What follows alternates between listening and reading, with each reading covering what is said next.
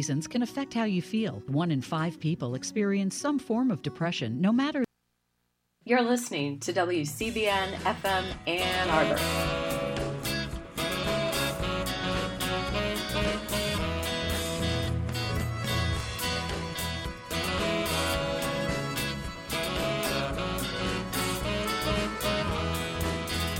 I say maybe I'm in love with you. I say maybe I'm in love with you. Hi, good afternoon. You're listening to WCBN. You've got Living Writers, and I'm T. Hetzel. Today, we get back into the time machine and head to the archives to 2008 for a conversation with David Sedaris about his essay collection, When You Are Engulfed in Flames, out with Little Brown. We talk about the wonders of the public library, Tobias Wolff, Matt Damon. We also talk about humor and sorrow, unstable fables, and little-known ant facts. Thanks for tuning in today. I'm so glad you did. I hope you enjoy today's program with David Sedaris.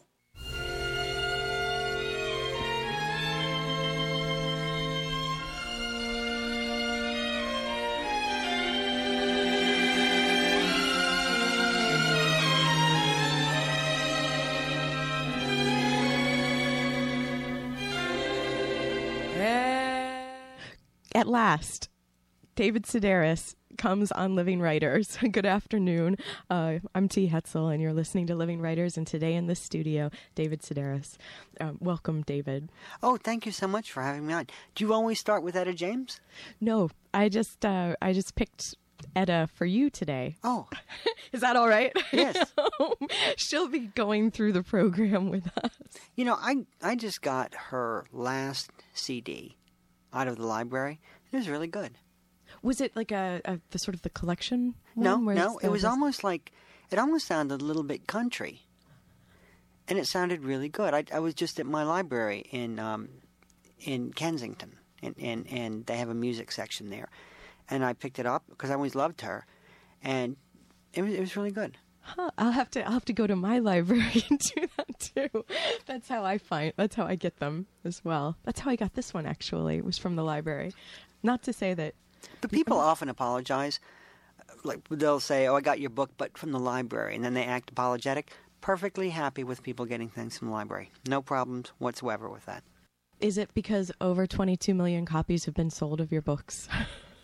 Could be that I don't really need the money, but I think it's that I've always been a big library user, and I completely understand not everybody can afford to walk into a bookstore and then take a chance on a book by an author they've never heard of, or a book that maybe it's not something they would originally think is their type of thing, right? So here's a true life adventure story, right? But not everybody can say, it's only $30. Right. So, right. But one thing I don't believe in is I don't believe in people who reserve books at the library. I don't think that's fair. I think you need to go to the library and take your chances along with everyone else. I don't think it's fair to call the library and say, oh, I want that new, Frank McCourt book. Put it aside for me. But then isn't it sort of like then they have to wait forever until they can, because they're 125th on the list of people who want. No, but I think there's the type of person that makes sure that they're always on that list. That's true. Like, I think they get Publishers Weekly, and they see what's coming out, and then they call their library and reserve it right away. Or ask them to even order it.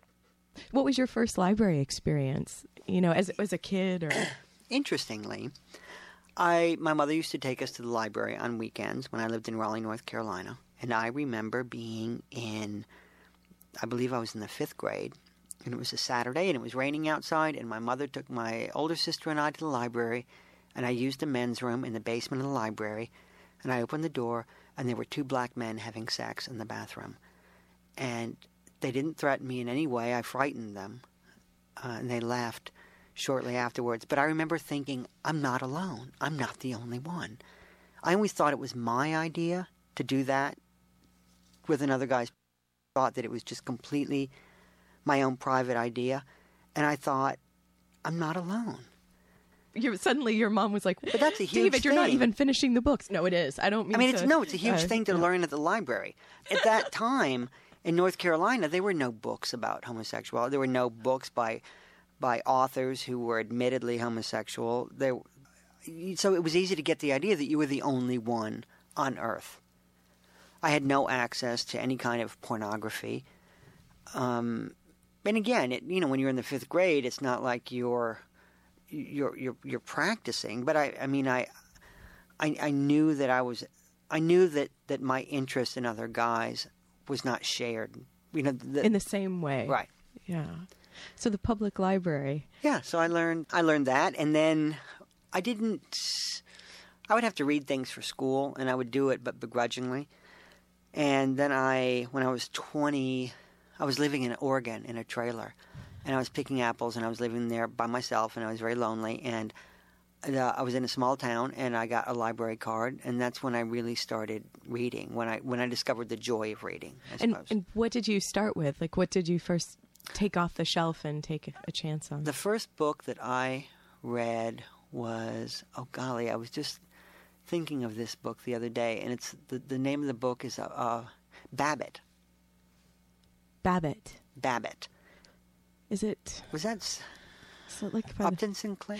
Yes, that sounds Sinclair. right. The host of the literary show should probably know this. I know. I After wish you that, were here today.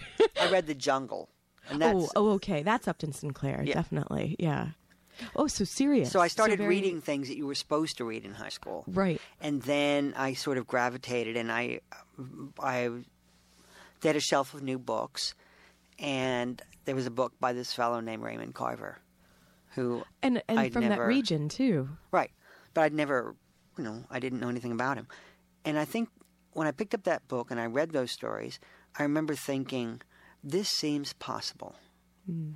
But he was very deceptive that way. He made it look incredibly easy. His sentences were very short. He repeated words a lot. He made it look like anybody could do it. Then, of course, when you tried, you realized, like, oh, that guy's, right. That guy knows what he's doing. And getting the emotional quantity through without it ever being with a 2x4 over your head. But then reading his books and then looking at the back of his books, and then I would see who blurbed his books. Right, and then I would go read their books. Okay. And then, so that led me to Joy Williams, which led me to Tobias Wolff, which led me to Barry Hannah, and on their book jackets as well. Then, right, as well. And I didn't realize at the time that the people who blurb your books, those are actually called friends. The people who blurb your books. But I liked him, and I liked his friends. And I read like that for years, just one person leading me to another, to another, to another. And again, that was all library reading because I couldn't afford. When I moved to Chicago, there was a bookstore in my neighborhood called Unabridged Books. And I remember Richard Ford came to Unabridged Books, and I could not believe that I was going to be able to see in person this man whose books I so loved. And Tobias Wolff came, and I literally sat at his feet, right? Which is where I belonged, right? But was that weird? Were you the only one up there at his feet? There were other people, but I was convinced they did not understand him the way that I did, and I still am convinced that nobody understands him the way that I do. Still. Yes, I mean that's a bit fanatic, right? Though, David. No, but you know how that is with certain. It's interesting. It's interesting how that is with certain public figures, right? I'm convinced that I'm the only one on earth who understands how good-looking Matt Damon is. I don't think you know that Matt Damon is good-looking. Right. I don't think that you appreciate it. That's true, because he might not rank in my top 10. Well, I don't think. And then I learned how to work the computer, and I found this site called I Met Matt. And it's all these people who write in about meeting Matt Damon and, going up to him in a restaurant or whatever. And they don't know what they're talking about. They don't understand Matt Damon. They don't have that connection. Like, you have the through line to his soul. Not just his heart, but his soul. I've never met the guy. I've never seen him. I don't know anything about him. I haven't seen all of his movies, but I'm convinced. The same way I'm convinced that Whoopi Goldberg, I saw her Broadway show. The first one she did, on videotape. I saw it like, I don't know. I bet I sat through it 50 times. And if she does things that aren't very good, like if she's in Hollywood Squares or whatever, I feel like I'm the only one who knows what she's really capable of. And I don't care if she were to come in here right now and slap me, wouldn't erase the way that I would still have that feeling for her. Right, and suffer for her a bit for some of those moments, maybe on Hollywood Squares. Well, it's the same as sometimes, you know what? Like sometimes you'll feel that people betrayed your trust or betrayed your faith in them. And again, it's somebody who never met you, someone who doesn't. It's interesting the relationships that we have with people that we can never know. And because it's the imaginative world, right? Which seems to be part of the writer's everyday anyway. But then, yeah, you have these, it's as if it's part of your identity to know them as well. It's somehow they become, I don't know, grafted onto you, even though it's almost like you're picking heroes in some ways or something, qualities that you like about them. And by admiring them so much, they become more yours. I don't know. Like I had that for John McEnroe when I was a kid watching tennis. Oh, that's interesting. Well, because he was an angry kind of young man, and I was little, like I was in, I don't know, middle school, and I couldn't be angry, and I had to be very somewhat well behaved, and I don't know. And I think when he was at Wimbledon, I was like, that's right. You stick it to the English people. I hope my English relatives aren't listening right now.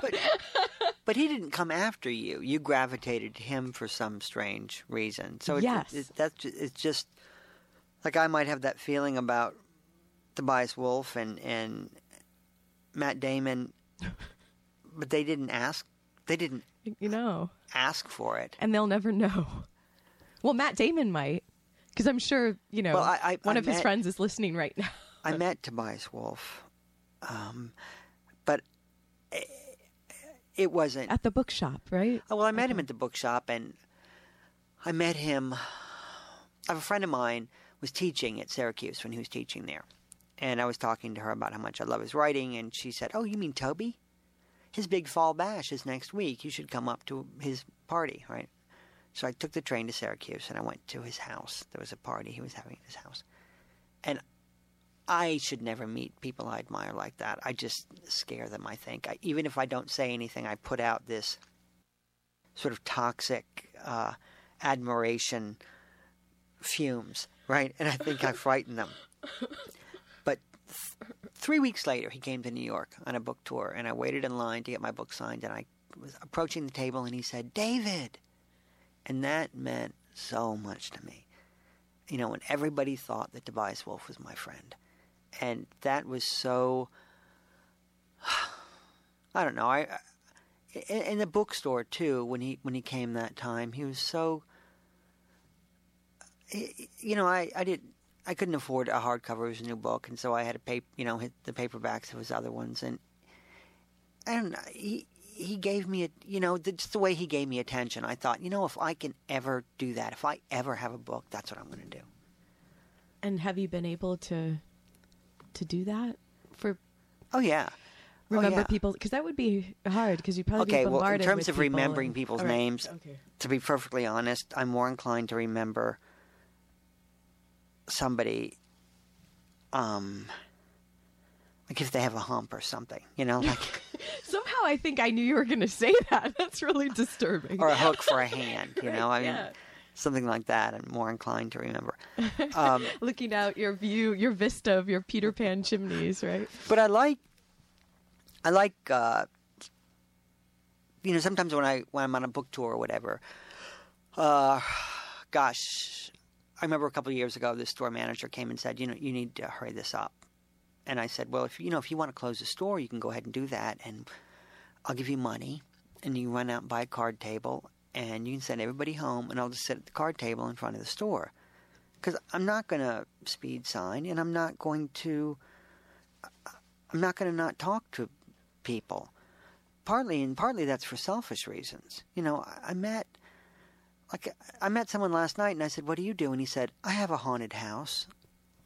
And I said, "All year?" And he, yeah, all year. This guy has a haunted house, and I met a chime master, who he tolls, right? I guess he tolls bells somewhere at a church, I suppose. Oh.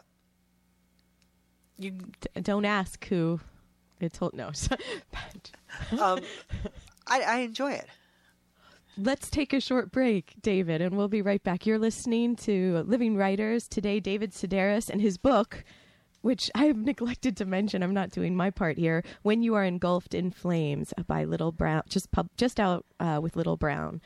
We'll be right back.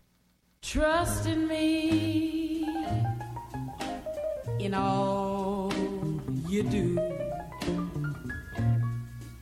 Have the faith I have in you. Love will see us through if only you trust in me. Why don't you trust me? Come to me when things go wrong. Cling to me, Daddy. Oh yeah, and I'll be strong. We can get along, we can get along. Oh, if only you trust in me.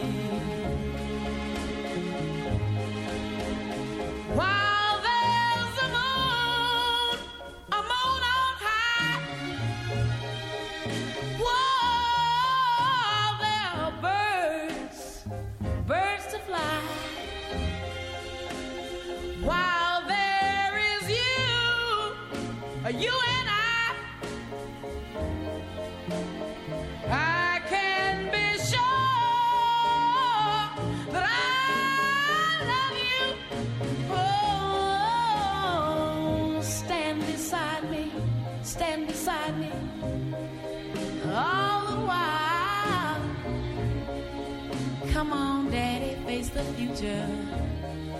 Why don't you smile? Trust in me, and I'll be worthy of you. Oh, yeah. Good afternoon. I'm T. Hetzel. This is Living Writers, and if you're just joining us, David Sedaris is in the studio today. He's currently hoofing it around the U.S. with his latest collection of essays, When You Are Engulfed in Flames. When You Are Engulfed in Flames. And that's to the longest story, doesn't it? Or is it yes. some more in the smoking section? Yes, I was in Hiroshima, and I was in a hotel, and there was a book in my hotel called Best Knowledge of Disaster Damage Prevention and Favors to Ask of You. And then it was broken into little chapters, paragraph-long chapters. When you check in a hotel, when you find a fire, and when you are engulfed in flames. Oh, but such a different meaning with where you found it, too, right? Right. Yeah. When you think about it in Hiroshima. Yeah. But it's funny, too, like that you would be engulfed in flames and you'd think, damn, what did I read in that book? What did I read in that book? But you seem to have a steel trap. Like you're rattling off these long pieces of, like titles and name, and you do it in your book as well. Like one of them I thought was great when you said that when you bought the medical forensic dictionary or book that showed different deaths. Medical legal investigations of death. Yes, and you said that the captions you thought were priceless. They could be made into poems. That was like one of your extensive mildew on the face of a recluse. I was thinking about that for the title of the book, but you'd have to have the picture, and that could be expensive, right? Like the royalties on that. No, well, but this book, right, which seems to me it's a Van Gogh painting, the cover, and I saw it many years ago at the Van Gogh Museum. I saw the postcard. I've always wanted to go there. Well, I just saw the postcard, right? Because I just like museum gift shops, and I thought when I saw it, I thought, oh, I'd like that as my book cover, and it's a picture of a skeleton, from the shoulders up, smoking a cigarette, right? But getting this on a book cover was so hard that getting a dead man, a dead recluse with extensive milk going down his face, I can't imagine. That would be a breeze. That would have been so hard. They never would have let me. But I think extensive mildew on the face of a recluse, I think it's a really good title for a book. Did you memorize the poem the subsequent poem you wrote from that? Oh, behold the recluse, looking pensive. Mildew, though, is quite extensive. on his head, both aft and fore. He'll do though is obviously I don't quite. He maybe should have got out more. Maybe, that's it. I wish I had met, yeah, he maybe should have got out more. Yeah, that was the nice pacing there. The shoulda. So are you also writing in other genres, because you've completely got this one nailed, obviously, and the This American Life pieces that you do for NPR. I've been working on these stories. I'm working on a book about little stories about animals, right? So I want to call them fables, but fables I think are a lot sharper in their morals. These are a little bit fuzzy near the end. And they are all around the same length. Fuzzy fables. A new category. Or unstable fables. Unstable fables. But what I think it was a way of getting back into fiction writing.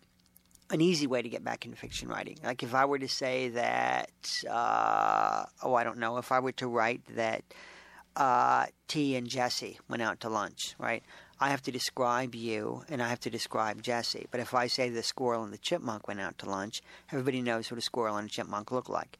And I set up rules for myself. I was not going to give any of the animals names. It's the squirrel and the chipmunk. And often I think if I'm having a problem, I try to take a step back and write a story, like an animal story that way. You know, if something's really bothering me and I think, you know, what's really bothering me is that I'm being vain. That's the whole problem. That's where all this problem comes from, is I'm being vain or I'm being stupid or I'm jealous of somebody. So, it might be a present situation in your life, not yes. related to what's happening in the writing itself. No. Okay. The present situation in my life, and then I'll just sort of use these stories as a way of making fun of myself, I suppose, and lightening my burden that way. Like I just finished a story about a really ugly fox, and then I finished another story about a male ladybug. Nice. And then after I wrote about the male ladybug, I remembered that movie Bugs. I haven't seen that. It's that Pixar movie. Mm-hmm. And then I thought, damn it, because there's a male ladybug in that. So I thought I could change it to a male damselfly or a female man of war. But then it's the whole setting is, yeah. But the whole thing, it's so ladybuggy.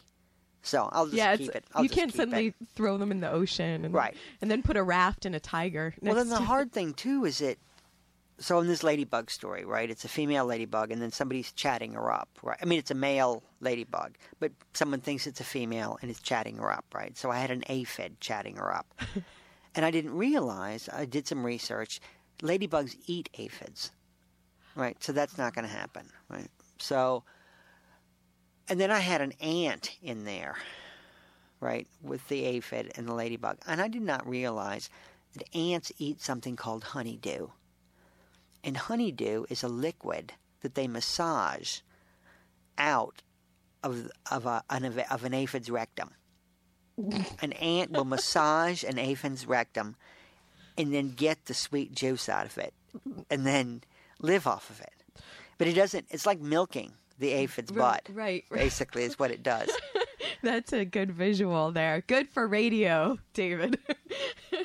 So that wouldn't work, you know, because if an ant and an aphid were together, other things would be the happening. Ant would just the be ladybug saying, would not be involved. Right.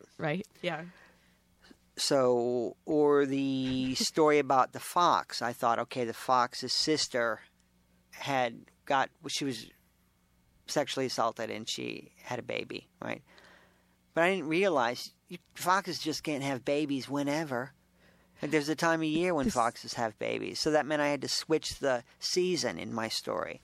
So there's always something, even though you think it's fiction, right? Well, whenever you publish a story, like in the New Yorker or whatever, you've always got some little expert out there somewhere, right? And they're always the first person. Like when I get back home, there will be a stack of letters from grammarians who will have found typos grammatical errors in my book, and they love to write you. But why don't they just write the publisher? Because that's their deal. Like your gig is coming up with the content, and it might be something you intended as well. It right? Could be... No, they want you to know. Like I wrote this thing in the New Yorker. I gave the commencement speech at Princeton a couple of years ago. So I wrote this thing in the New Yorker. It was basically my commencement speech. Right? What I've learned? No. Yeah. Oh, yeah. It's called What I Learned. Okay. And I got a message on my answering machine in London.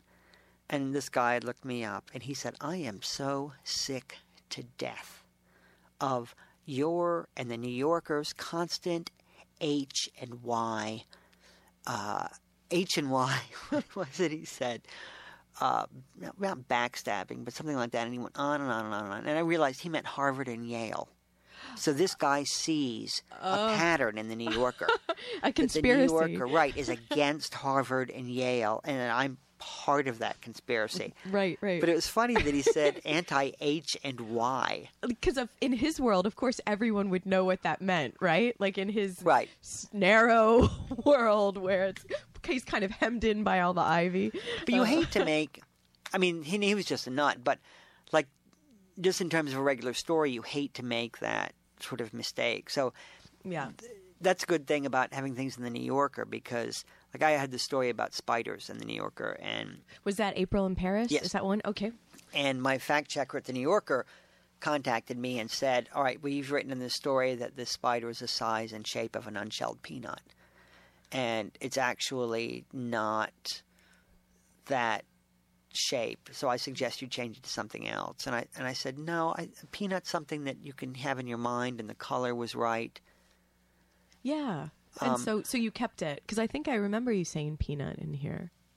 And I'd written that the spider became obese and her feet tore holes in the web. But that doesn't happen either. But that's just what we call a joke. So are you finding yourself saying that more and more recently to people? Because I hadn't read somebody like the guy Heard or someone who wrote the article saying that he fact checked things like from one of your earlier books, Naked, right, and saying, oh, this couldn't possibly be true, and and with he went to North Carolina with the Naked, right, thinking hitchhiked with a quadriplegic indeed. Found out a hitchhike with a quadriplegic. Nudist colony indeed. Found out I'd been to a nudist colony. So basically all the stuff that he was checking turned out to be true. So then he went a little bit deeper. Like I worked at a mental institution when I was 15, and I said the buildings were Gothic. They're Tuscan Revival. So that's what he had on you. That was his big thing. Another thing was I went to speech class when I was in elementary school. And I'd referred to speech class as Future Homosexuals of America. He contacted my elementary school principal and said, "Did you round up suspected homosexuals and send them to speech class?" And the guy said, "No." But I meant that as a joke. Yeah, it didn't occur to me that anybody would take that seriously. That was actually... He called... I went to a nudist colony. He called the nudist colony, senior citizens nudist trailer park. And he said, David Sedaris was there, and he wrote about it, and according to him, you're all kooks and oddballs. And this woman said, we're just like everybody else, and anyone who says different is a big fat liar. Well, she was naked, sitting in a room with her full-grown son. I mean, if she was like everybody else, she'd have had her clothes on. Right. Exactly. But he was like, he got the soundbite he wanted, probably. Big fat liar. So that was nice to drop in somewhere. But I mean, I've always been upfront about the way that I write. You know, I mean, also this is a book that he was fact-checking in which my mother is driving and she hits a cat with her car and the cat dies, comes back to life and speaks English. So the fact that it includes some exaggeration didn't seem like front page news to me. Right.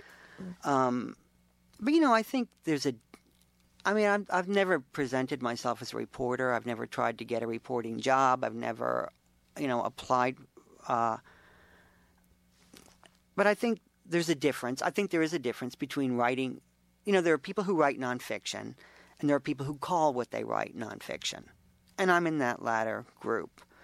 But nonfiction was a word that we were allowed to use until I don't know. I mean, now I think people are trying to change that rule, but only in the last couple of years, because I think there was that boom in it where everyone was happy to call it creative nonfiction, at least in writing programs.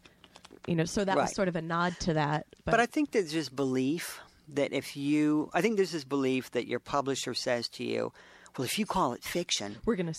Right, then you can sell 10 times more copies. And my publisher never, ever pushed me. But don't they say that about memoir now? Like that was why, like if memoirs will sell more. But only in the last decade. I mean, there were a lot of memoirs written over the past decade, and my feeling is that people decided, not people decided they were sick of them, but I think certain editors of magazines and newspapers decided they're sick of them, and so. But I would never put your books in a memoir category.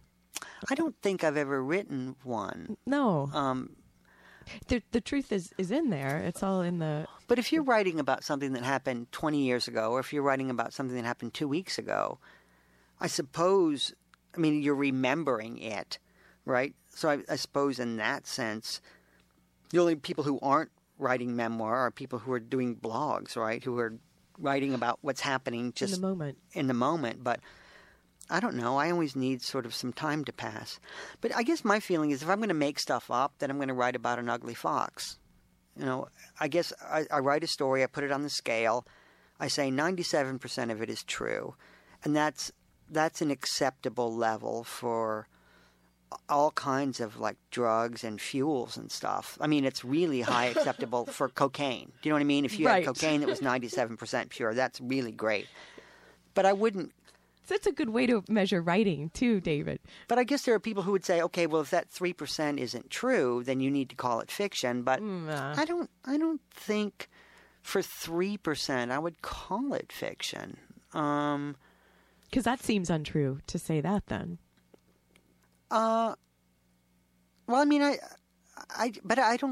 think, too, that I don't think that my audience is listening to me or reading me to learn, I don't know, like what the buildings were like at this mental institution in North Carolina. I mean, that's what's called a mistake. That's not called a lie. It's called a mistake, and it's sloppy of me. But it's close enough for government work. I mean, Gothic, Tuscan Revival. Well, I was embarrassed by that, and I probably should have looked it up, but I don't think that it was evidence enough to call me a liar.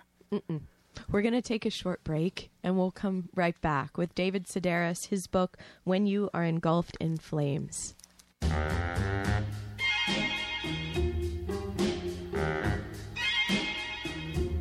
All I need is someone like you, my dearest darling. Please love me too.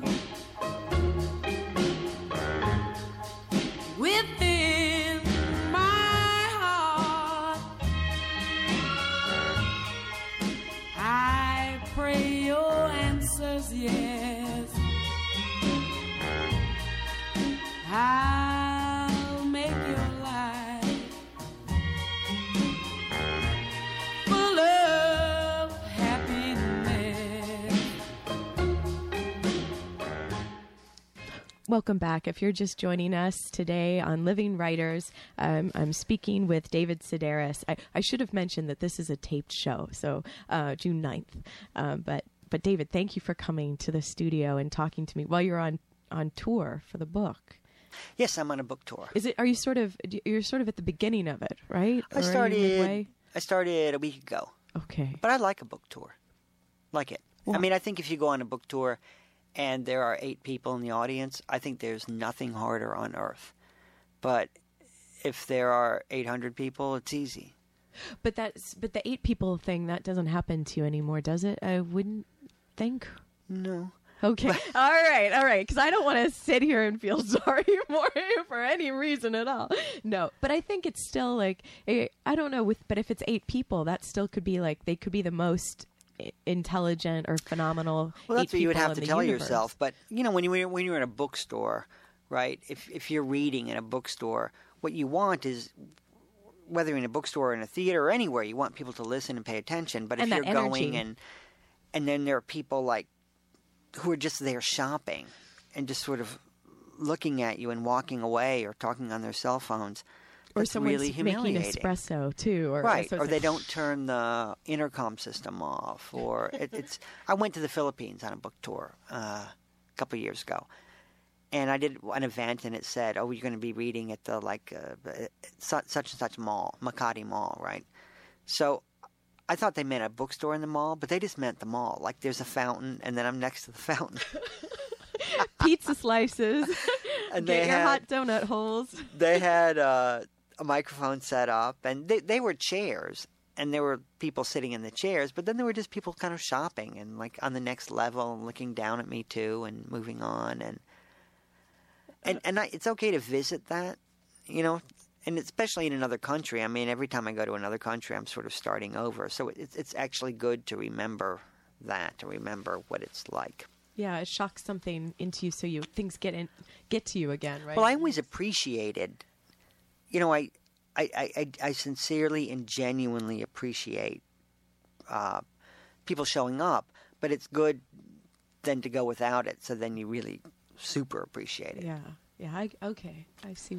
Well, let's talk a little bit about your story in When You're Engulfed in Flames. That's Amore, where because actually when I teach college writing here, and I use one of your stories from Me Talk Pretty one day to when we're moving from when the students, I'm trying to show them, we start with details and then we move into considering voice, and which is kind of exciting, I think, for college freshmen because, the 5-paragraph essay has sort of pounded quite a bit of voice out of there probably. But anyway, so I was thinking how your story, so I'm sort of fishing for stories for other future terms, and I was thinking That's Amore is a wonderful character study because it's about a former neighbor of yours, Helen. Right. And I don't know what she's dead by the end of the story, so I can only think that in a way this was some sort of memorial to Helen writing this story, or she died in 1997. And I wrote a story about her in 1999 that was in Esquire. And I knew that at the time that I published it that it was too early. Because something can happen, and then you have to get a certain distance away from it. Right? And then you think, oh, I'm at the right distance to write about Mrs. Peacock now. 42 years after I last saw her. Or I'm at the right point. And every summer I would go back to that story about Helen. And I think I just had to be able to put her in a certain perspective. But she was a neighbor of ours, and it's interesting, like someone said a few days ago, why were you friends with that horrible person? And I said, what horrible person? I mean, she did a lot of really heinous things, but she was funny. And you don't ever want to write, so-and-so was funny. She made me laugh. I think it's best to just show them being funny. And to me, I did show her being funny. But if that's not your idea of funny, I can't help you. Right. I can't help you. I mean, if you don't think that it's funny to attack a deaf mute, I can't help you. And how she actually threw her shoulder out in the process. And that was one of the more tender moments in the story. The day after when you were rubbing the Tiger Balm on her. Yeah, that was great. That was, no, I think, but that's what I think is wonderful in these details that you choose, because also writing about something that's emotional, with this gravity, like how do you write She Made Me Laugh? You don't do that. You piece together these moments, these They're sort of vignettes, stories. Actually. I mean, it's all stuff that I had in my diary.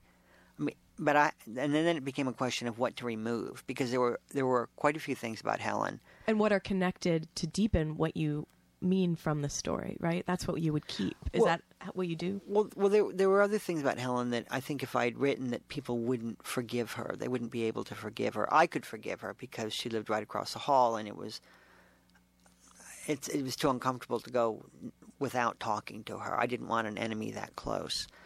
Plus, she provided some sort of stability for you, or consistency to your life. Well, I think too that sometimes with with people like that when they do really horrible things?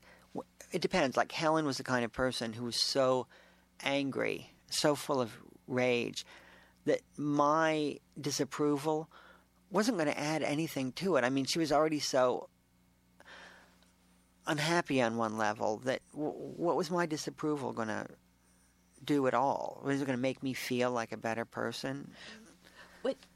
Tell me if this is not a question, like if you don't like this question, but I was Sure. wondering, like, why didn't the story let go of you? Like, you felt like you'd written it too early, and then, but it wasn't something that went away either. So we can talk about revision too, but I'm wondering if it isn't, because there's a moment in the story where she asks you to come, and there's a stain on her ceiling, right, with the white shoe polish, I think it was, or something, or shoe right. polish. She was convinced that there was dog urine on her ceiling from the people upstairs, and she wanted me to cover her ceiling in white shoe polish, and I just wasn't in the mood that day. And I left, and she tried to do it herself the following morning, and she fell off the ladder, and she broke her hip, and then she was sent to the hospital, and then had strokes in the hospital, and she died a few months later. And, and so I've always been thinking, like, why couldn't I put the damn shoe polish on her ceiling? But at the same time, I believe that, Helen was really sort of preparing for that. She got rid of just about everything. She would show me what she wanted to wear in her casket, the dress that she wanted to wear. She couldn't leave her house anymore. She was ready. Mm. Yeah.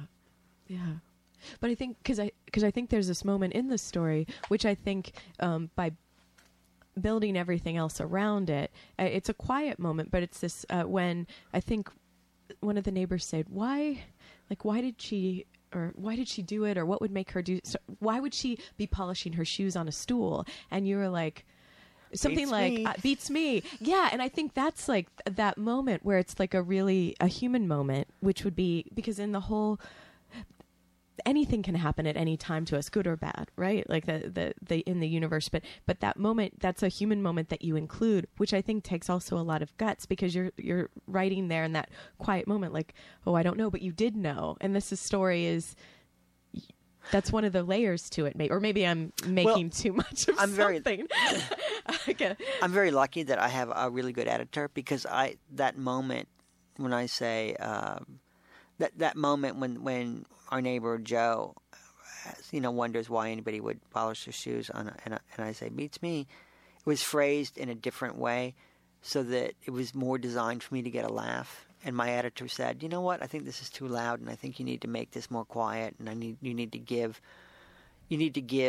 the world this moment instead of like yourself. And it was really good. It was a good call. Yeah. So how do you balance that with the humor? Because in some of the stories I wonder if you're like, do you feel pressure to bring it to that, even if there's like a gravity to the story, does that then up the pressure to bring some more humor into it? Well, like that story, I went to the United States. Usually I go on these lecture tours every fall and every spring. Every October and every April, generally, I go to like 30 cities in 30 days. Oh, that must be great. Well, and tiring, but great. No, it's good opportunity to work on stories. But then I had some stories, like the story about smoking and the story about Helen. After my tour last fall, I went back to Europe, and in November and December, I worked on smoking and then Helen. And I wanted a chance to try it out in front of an audience, so I went to the Steppenwolf Theater for a week, and then I went to UCLA for a week. And that helped a lot, because I could read about Helen, and then I could get a laugh, and then I would think, well, what would happen if I went without this laugh? And because I already proved that I could get it. Once you prove that you can get it, then you can get rid of it, right? But if you never got it to begin with, then you feel like you're not good enough, right? So that's what those tours are good for, is that they help me. I think, okay, because like my sister used to be at Second City, right? And I would go and I would see Amy on stage, and I would see the Second City show, and I would laugh. But then I would leave, and I didn't remember anything, right? I remember thinking, oh, God, that guy's really funny, and and so that's when the pacing comes into it, like the rhythm of letting the story be itself, kind of in these places where they're quiet moments. Is that what you mean? Well, I think David? it's like if you just interject some like good old sorrow into it, I think that's what sort of makes it more memorable, right? I mean, but it gives the story a little bit of weight, I think. And how to, because to inject the sorrow, like how.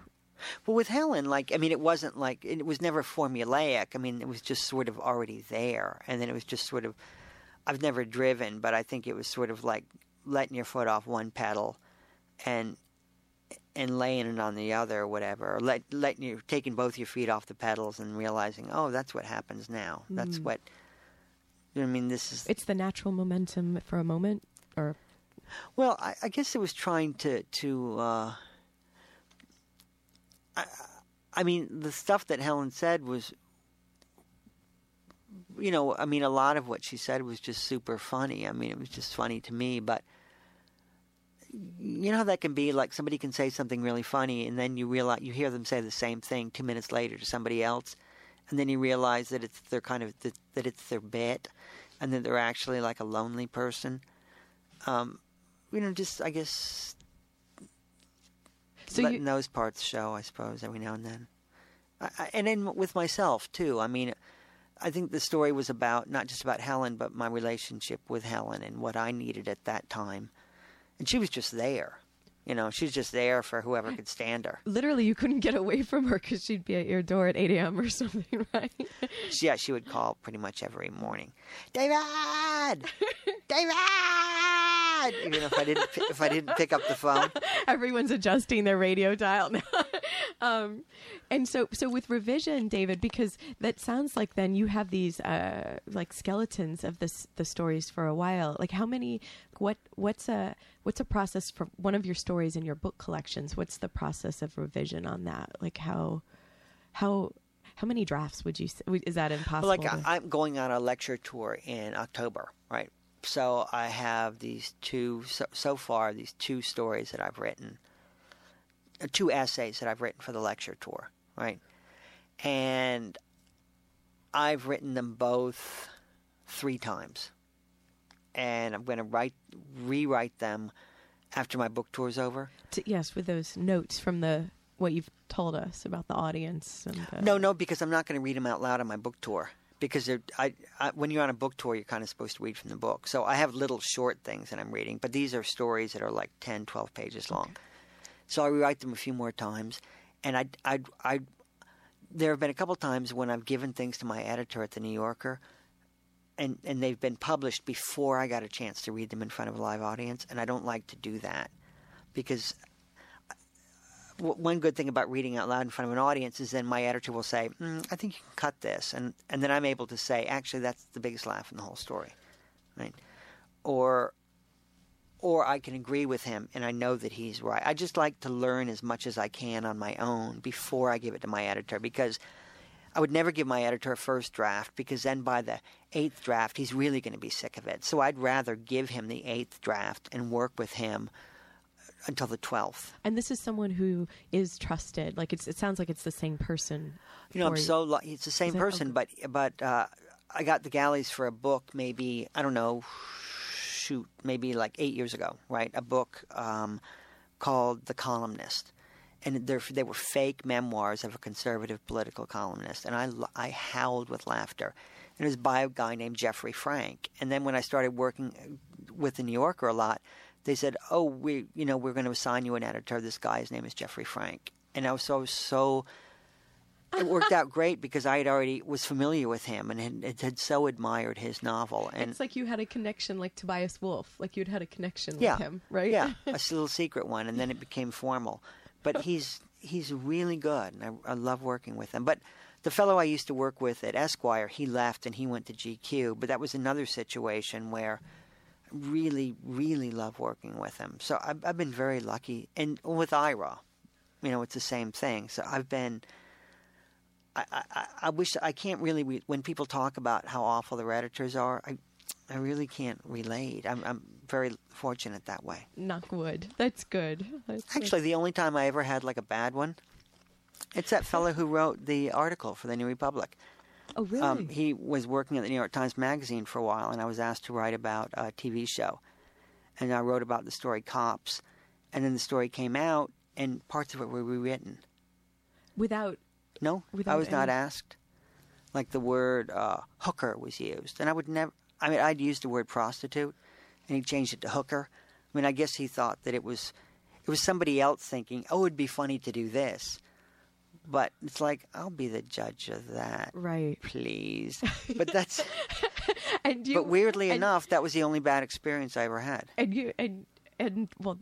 you will be the judge, David Sedaris. You will be the judge. Thank you so much for being on Living Writers. Well, I'm glad I could make it while I was still alive. Me too. That's been my new thing to say, because we went to Italy. Sono vecchio, and that means I'm old in Italian. Oh, lovely. Well, thank you, David Sedaris. His book, When You Are Engulfed in Flames. David, come back anytime, please. I would love to. Anytime. Thank you, T. And thanks to Jesse Johnston for engineering. This has been Living Writers. T. Hetzel. Until next time.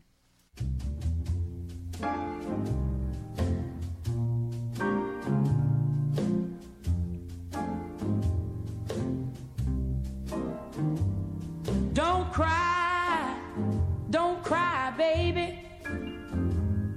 Don't cry, baby. Dry your eyes and let's be sweethearts again. And oh, 'cause you know I didn't mean to ever treat you so mean. Come on, sweetheart, and let's try it over again. And oh, don't cry, baby, don't cry,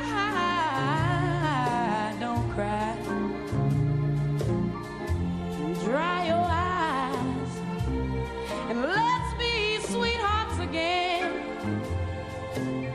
And oh, 'cause you know I didn't mean.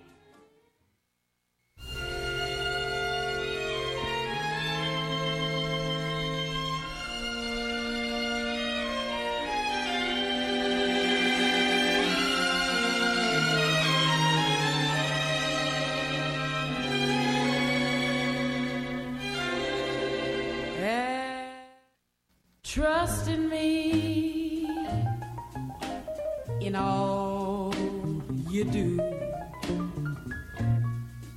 Have the faith I have in you. Love will see us through if only you trust in me. Why don't you trust me? Come to me when things go wrong. Cling to me, Daddy. Oh, yeah, and I'll be strong. We can get along. Oh, if only you trust in me. While there's a moon on high. While there are birds to fly. While there is you and I can be sure that I love you. Oh, stand beside me, all the while. Come on, Daddy, face the future. Why don't you smile? Trust in me, and I'll be worthy of you.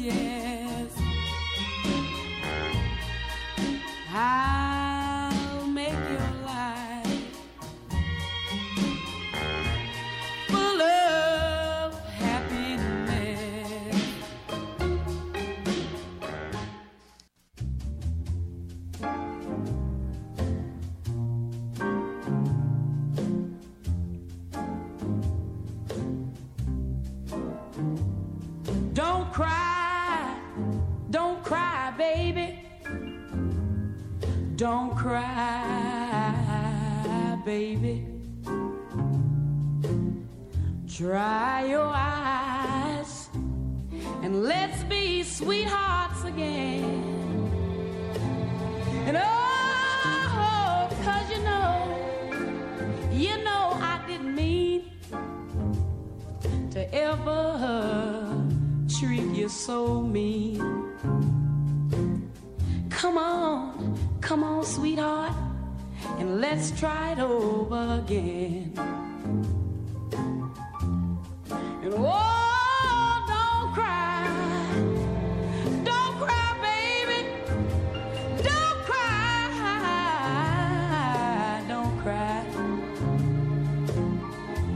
dry your eyes, and let's be sweethearts again.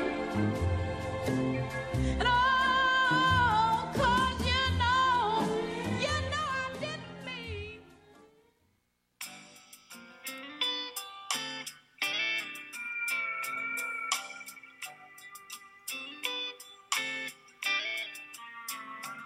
When you wake up in the morning and you wonder why no one's beside you where I usually lay, and you think you hear the sound of a distant thunder. It's just your old rock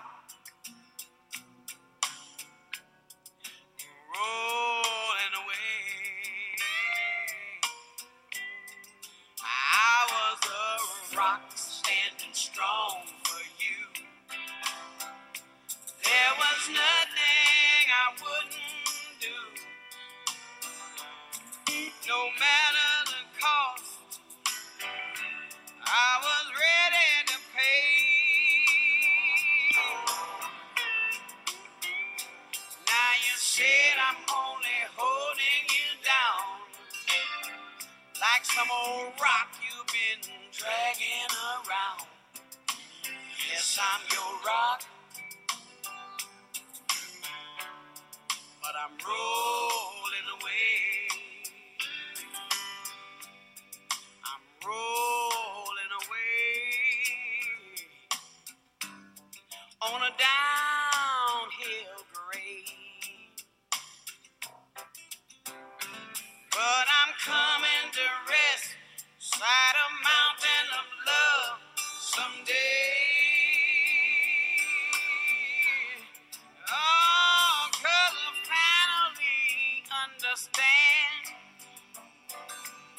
if you're resting on shifting sand, even a rock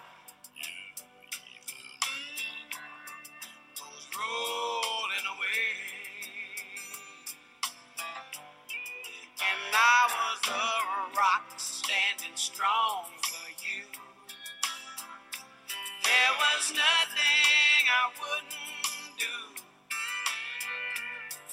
no matter the cost. I was ready to pay.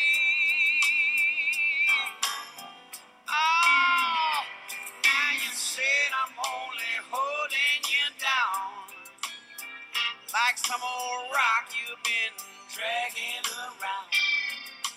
Yes, I'm your rock. Now, from WCBN FM Ann Arbor, an hour of programming randomly selected from our archive.